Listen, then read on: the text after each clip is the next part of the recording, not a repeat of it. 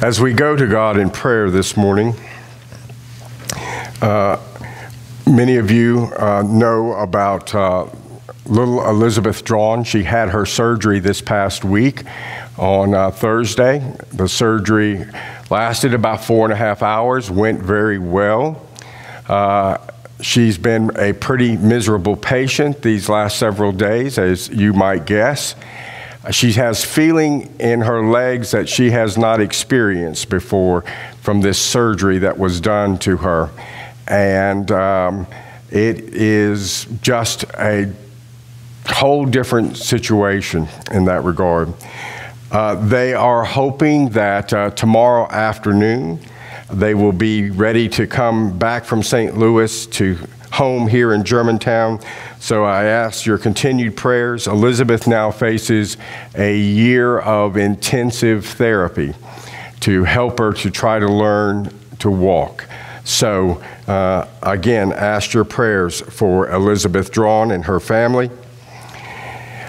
Also, just calling your attention to some others that are there in your announcements regarding things. Be in prayer for Dr. Ed Knox. He is, I believe, at the end of this week or the first part of next week, is having to decide whether or not to have heart valve surgery.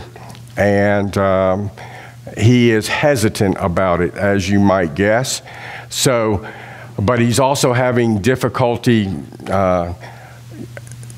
with his energy, with breathing, with talking even. He can barely utter a whisper. And so all of this is kind of related to the heart issue. And so please be in prayer for Dr. Knox, as that is a serious decision that he needs to make in the next week or so. Then I would just encourage you to be in prayer now, especially for the administrators of our various school systems in the metropolitan area, as they begin to really make decisions about how to restart education.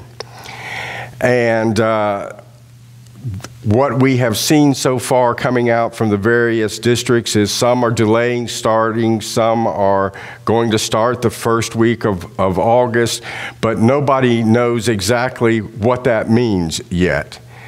So not only for the administrators, but the teachers and all the folks who work in the schools, the parents and their children, the one thing that has been pretty well figured out is parents, by an overwhelming majority, want their children to go back to school and not just have virtual learning, but the great majority want them to go back to school.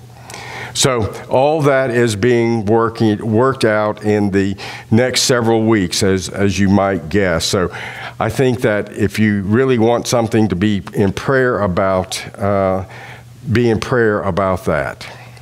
So many other things. I know that many of you have your own concerns and matters in your hearts.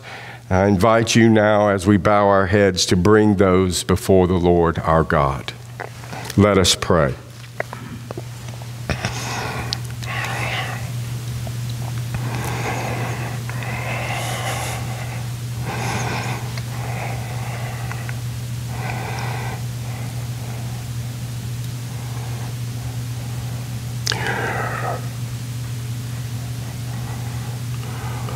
O gracious Lord, in the silence of these moments, each of us lifts up to you our concerns, those things that are weighing on our minds and heavy on our hearts. Help us, O Lord, in this time to always bring before you those things that burden us. So hear all these prayers from each and every person here this day. And as I come before you, Lord, to pray for us as a congregation, we pray and give thanks for the successful surgery that Elizabeth Drawn had this past Thursday, for your presence and your healing hand that is upon her. We pray, O Lord, now that you would continue to strengthen her little body and her legs, and that in the days and months, even the year to come, that you would strengthen her to the point that she will be able to walk. We pray, and we pray for her family this day that is struggling with her being in the hospital and trying to help her as much as they can. Be with them all.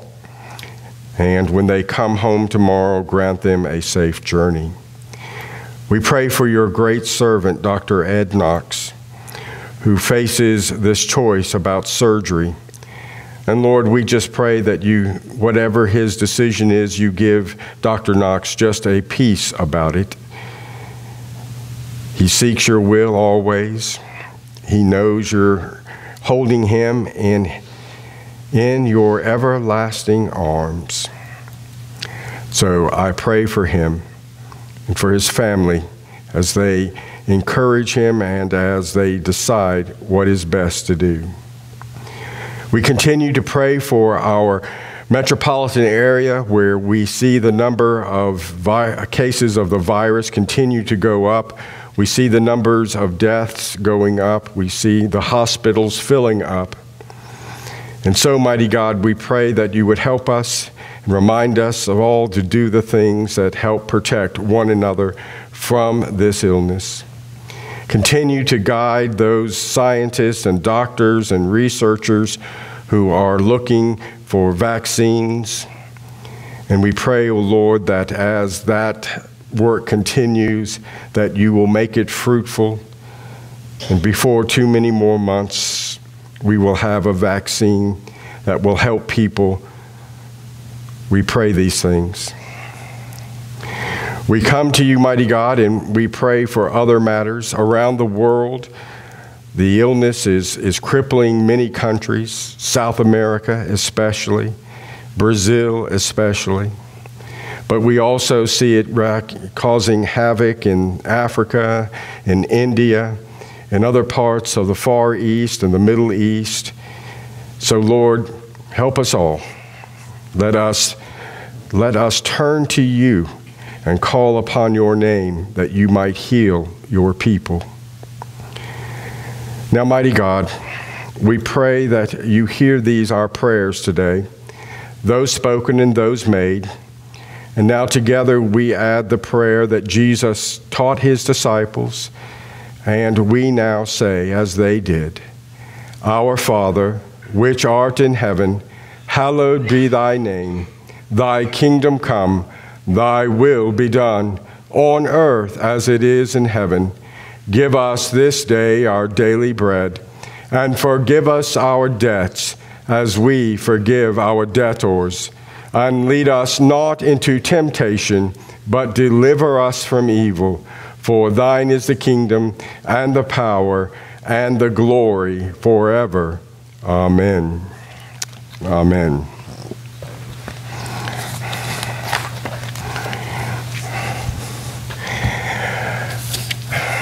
I'm continuing now this little series of sermons from the book of Psalms. Last week, Psalm 73. This week, Psalm 74. And it is a psalm of 24 verses, and it has its different little sections. But I'm going to ask you to, as we read it, as I read it, and you follow along, I'm going to ask you to try to listen not just to the specific things, but sort of the tone of the psalm and what it is that the psalmist is really trying to deal with. So listen to that as I read to us Psalm 74. Why? Why have you rejected us forever, O God?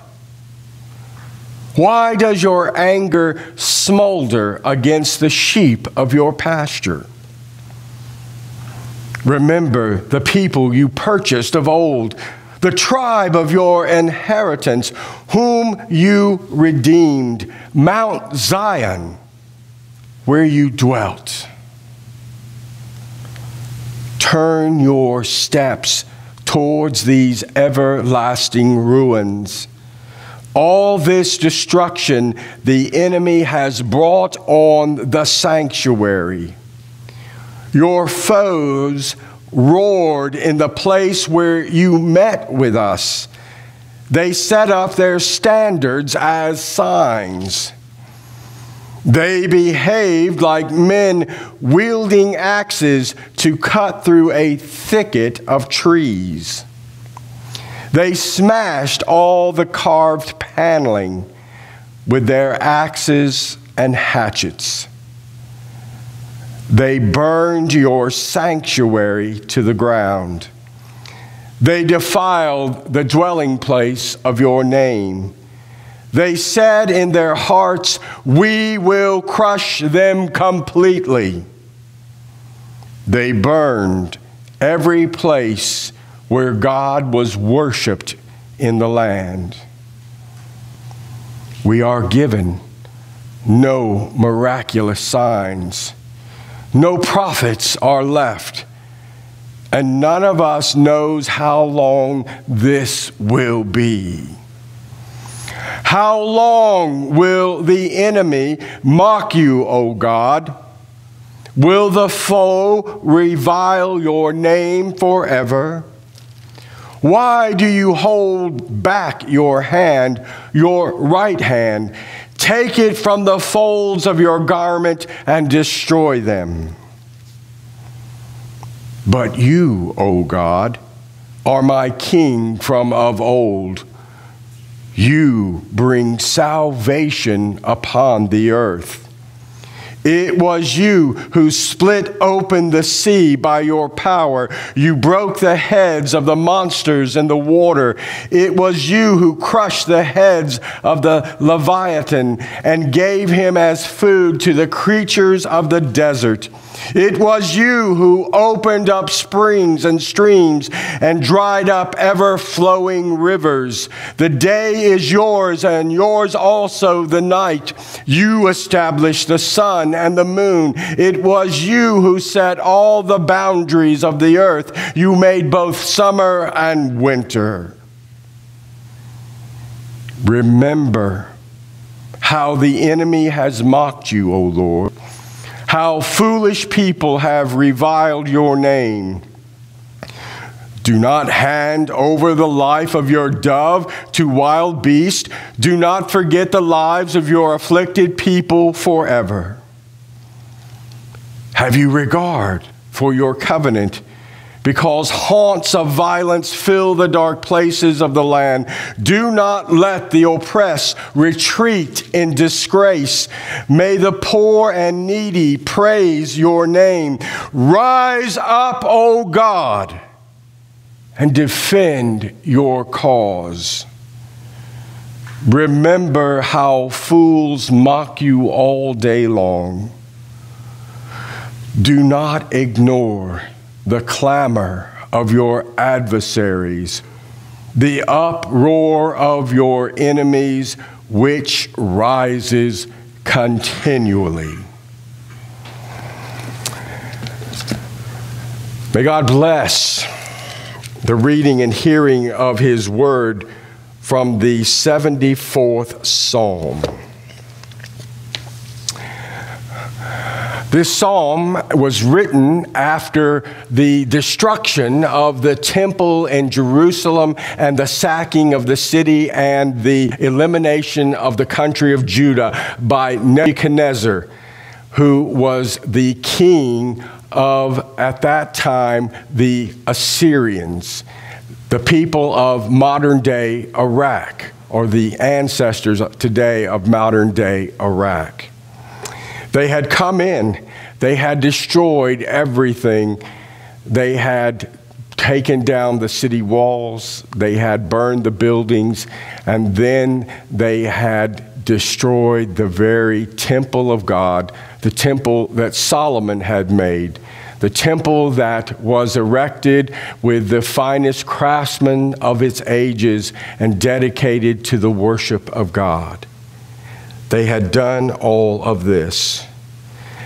And in doing all of this, we read where the psalmist says he's trying to make sense of if God is the Almighty God and the sovereign God over all things, the creator and sustainer of all that is, why in the world has this happened to his people, to his temple, to the things that he claimed to be his own? He was trying to make, if you will, sense of what had happened and what was happening. Was God forgetting his people? Was God just being quiet and removed and no longer cared about what had happened? And certainly that would have been the feeling that many of the people of Israel, the people of Judea, would have had at that time, for those who even survived. There are times when in our lives we begin to try to figure out, because of certain events that happen to us, we try to make sense of them somehow. And somehow, in making sense, we get angry. Somehow we get depressed. Sometimes we get just melancholy. Sometimes we get to the point of looking in and saying, I have no answers. And perhaps this is where the psalmist is. I have no answers about what is going on. I still believe in God, but I cannot see evidence of what God is doing when I see his temple destroyed, the great cedar panels from the cedars of Lebanon that were carved and placed on the walls of the inner temple being destroyed by axes and hatchets to be burned. He couldn't make sense. You know, sometimes in our lives, as an individual, sometimes as families, sometimes as communities, sometimes as states, sometimes as nations, and sometimes even as the world, things happen that seem beyond our understanding and beyond our full control, as if we had control. And it becomes difficult to begin to put those things into a perspective. How does that work in with how I view life, how I view the world, what I think is right and what I think is wrong? How do all these things? Why did God let this happen? Many, many different things that come to us as we are dealing with what is going on around us. How many of us have ever had what I would describe as chaos training? Chaos training. What do I mean? Well, let me give you an example. In the summer of 1983, I dropped my wife Terry off at Columbia Theological Seminary in the apartment there at the basement of the dormitory, and I drove up to New London, Connecticut, on up to Providence, Rhode Island, then to Newport, where the Navy has a base, to begin officer training, part of my training to be a chaplain in the Navy. And we went through it, you know, a lot of book training, a lot of things, different things, but there was also a lot of other training. There was training about being on ship. There was training about being with the Marines. There was training about being with the Coast Guard. But one of the trainings that we had as chaplains on a ship was to learn about the aspects of damage control. And the way that they taught that is they showed you a bunch of films, and after you saw these films, you were like, I don't ever want to be on a ship. Not ever. And then to give you some practical training, they had this training device called the USS Buttercup. Sounds like a pretty kind name, Buttercup. And a group of 20 people would be taken into this simulator, and they said, now you're going to learn how to patch like a break in the hull or a major burst in pipes or damage that was caused by an explosion or torpedo. And you've got to learn how to do this, and you're the officer in charge, and it's up to you to keep the ship from sinking. And I said, now how are they going to do this? And so there we were, 20 of us down there in the bottom. And there began smoke filling, and the lights began to flicker back and forth and then went out, and then the emergency red lights came on. And then water started filling this simulator. And I'm not talking about a couple of inches. When it got to my waist, I began to be concerned. And we had to find where the main water leak was coming in. And it was a hole inside of the hull. And we were required to patch that using block and tackle and mattresses and other things. And we went and did that. But the water kept rising.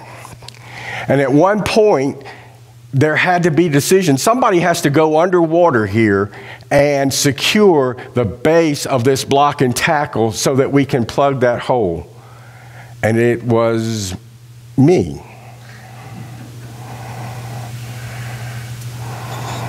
And the water was coming right in off the bay. The water was 50 degrees. It was a warm summer. And there, no goggles, eyes open, oil in the water, trying to figure out how in the world to set this base so that we could set the timber so that we could block the hole. Well, we set it, but we all drowned. We could not end up plugging the leak.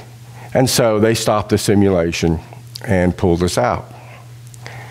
But it is right there in the midst of that where you can't hardly tell what is going on, that everything that you imagined is just completely wiped away, and all you're trying to do is to save yourself and those with you, and everything else is just out the door.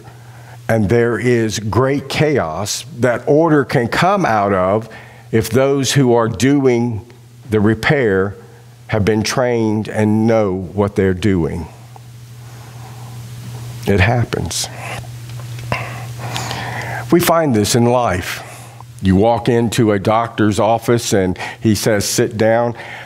We need to talk about something, and then tells you that you have cancer. And then all of a sudden, your life is transformed. Everything that you were thinking about before is all of a sudden thrown up into a mess. And you are sitting there trying your best to figure out, well, what does this mean? I've got to get things in order. What kind of treatments? What will I do? It's just one of those moments where everything in life just kind of passes you by. And you're completely focused then on something you didn't even think about that morning before you went to the doctor. And other times, the loss of employment can be like that. The breakup of a marriage can be like that. The raising of children and a child, a teenager who may get in trouble, life can be like that. A pandemic that rages around the world and causes everything to be different can be like that. The worship of God, where it is limited, it is, how shall I say, enclosed, boxed. We deal with things that we weren't expecting to deal with. And so our brains, our minds, our hearts, our souls, we begin to try somehow, because that's the kind of creatures that God made us, we begin to try to make sense of what is going on and how we can fit our lives into it and still live our lives. And this is what the psalmist is talking about. Look at everything that has happened. We're not even a people anymore. We're captives. We've seen our cities, our towns, the temple all gone. You've forgotten us. And sometimes it is as if life treats us that God has just somehow forgotten us. Why don't you take your wrath out against those who are destroying your people, who are doing harm? Why don't you come and visit them with your destruction? We, even Christians, we want right. We want revenge, even though revenge is not the gospel. We get angry, we get mad, we get upset. We don't know what is happening. And then we see all this, and we see some out there mocking the church, wanting to destroy the church, wanting to do away with the faith altogether. And how can God let this happen?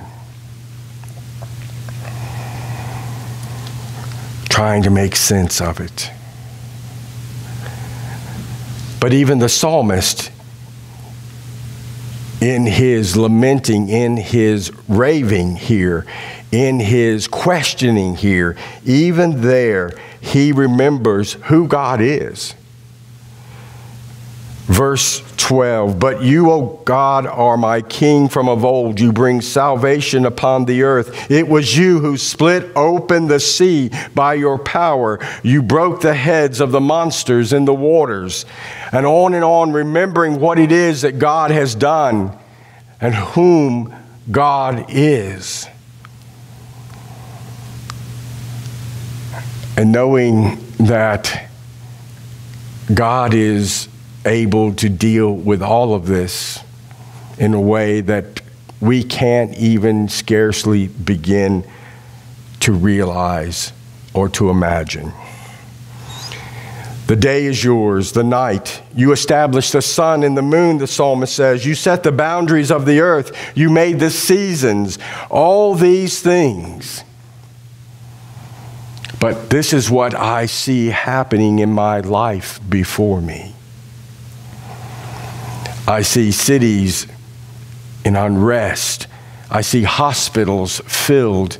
I see people out of work. I see the foundations of the country being torn down and shaken. I see people leaving the church. I see people not wanting to do what is good and right. Where? Why aren't you doing something? Trying to make sense of what is happening.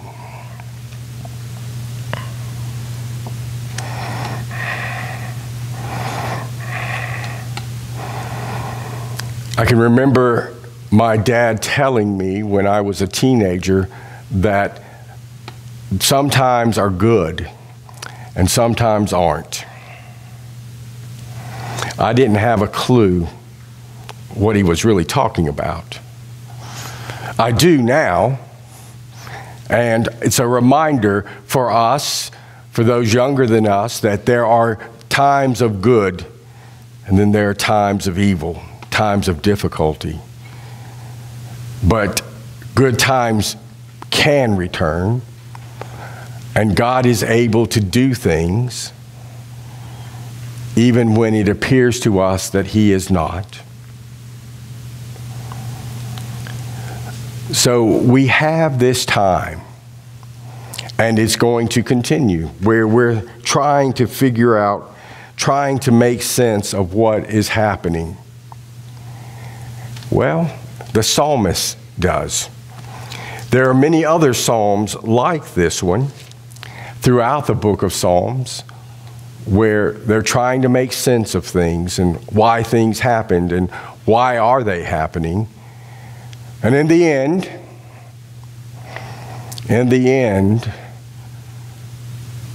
there is the question of faith. Faith is trust in God.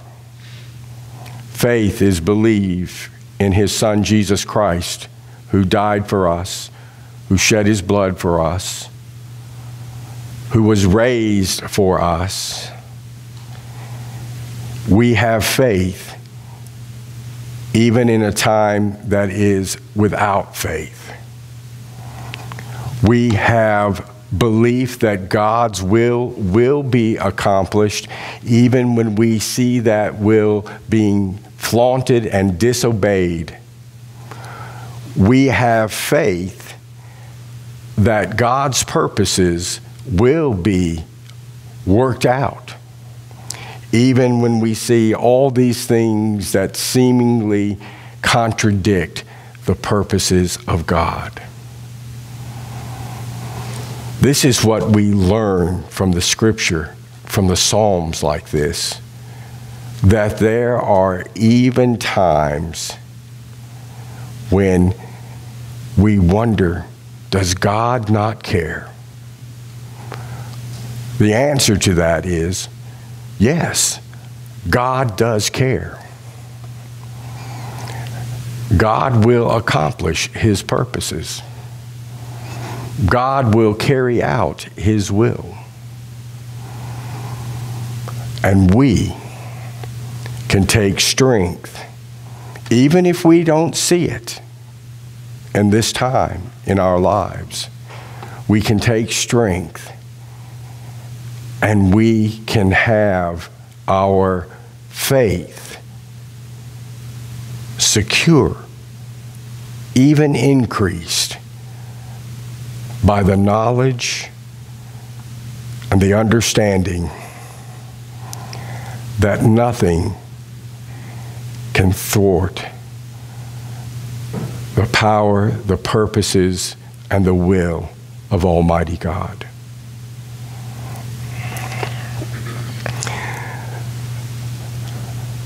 The psalmist was dealing with his time. We are dealing with ours.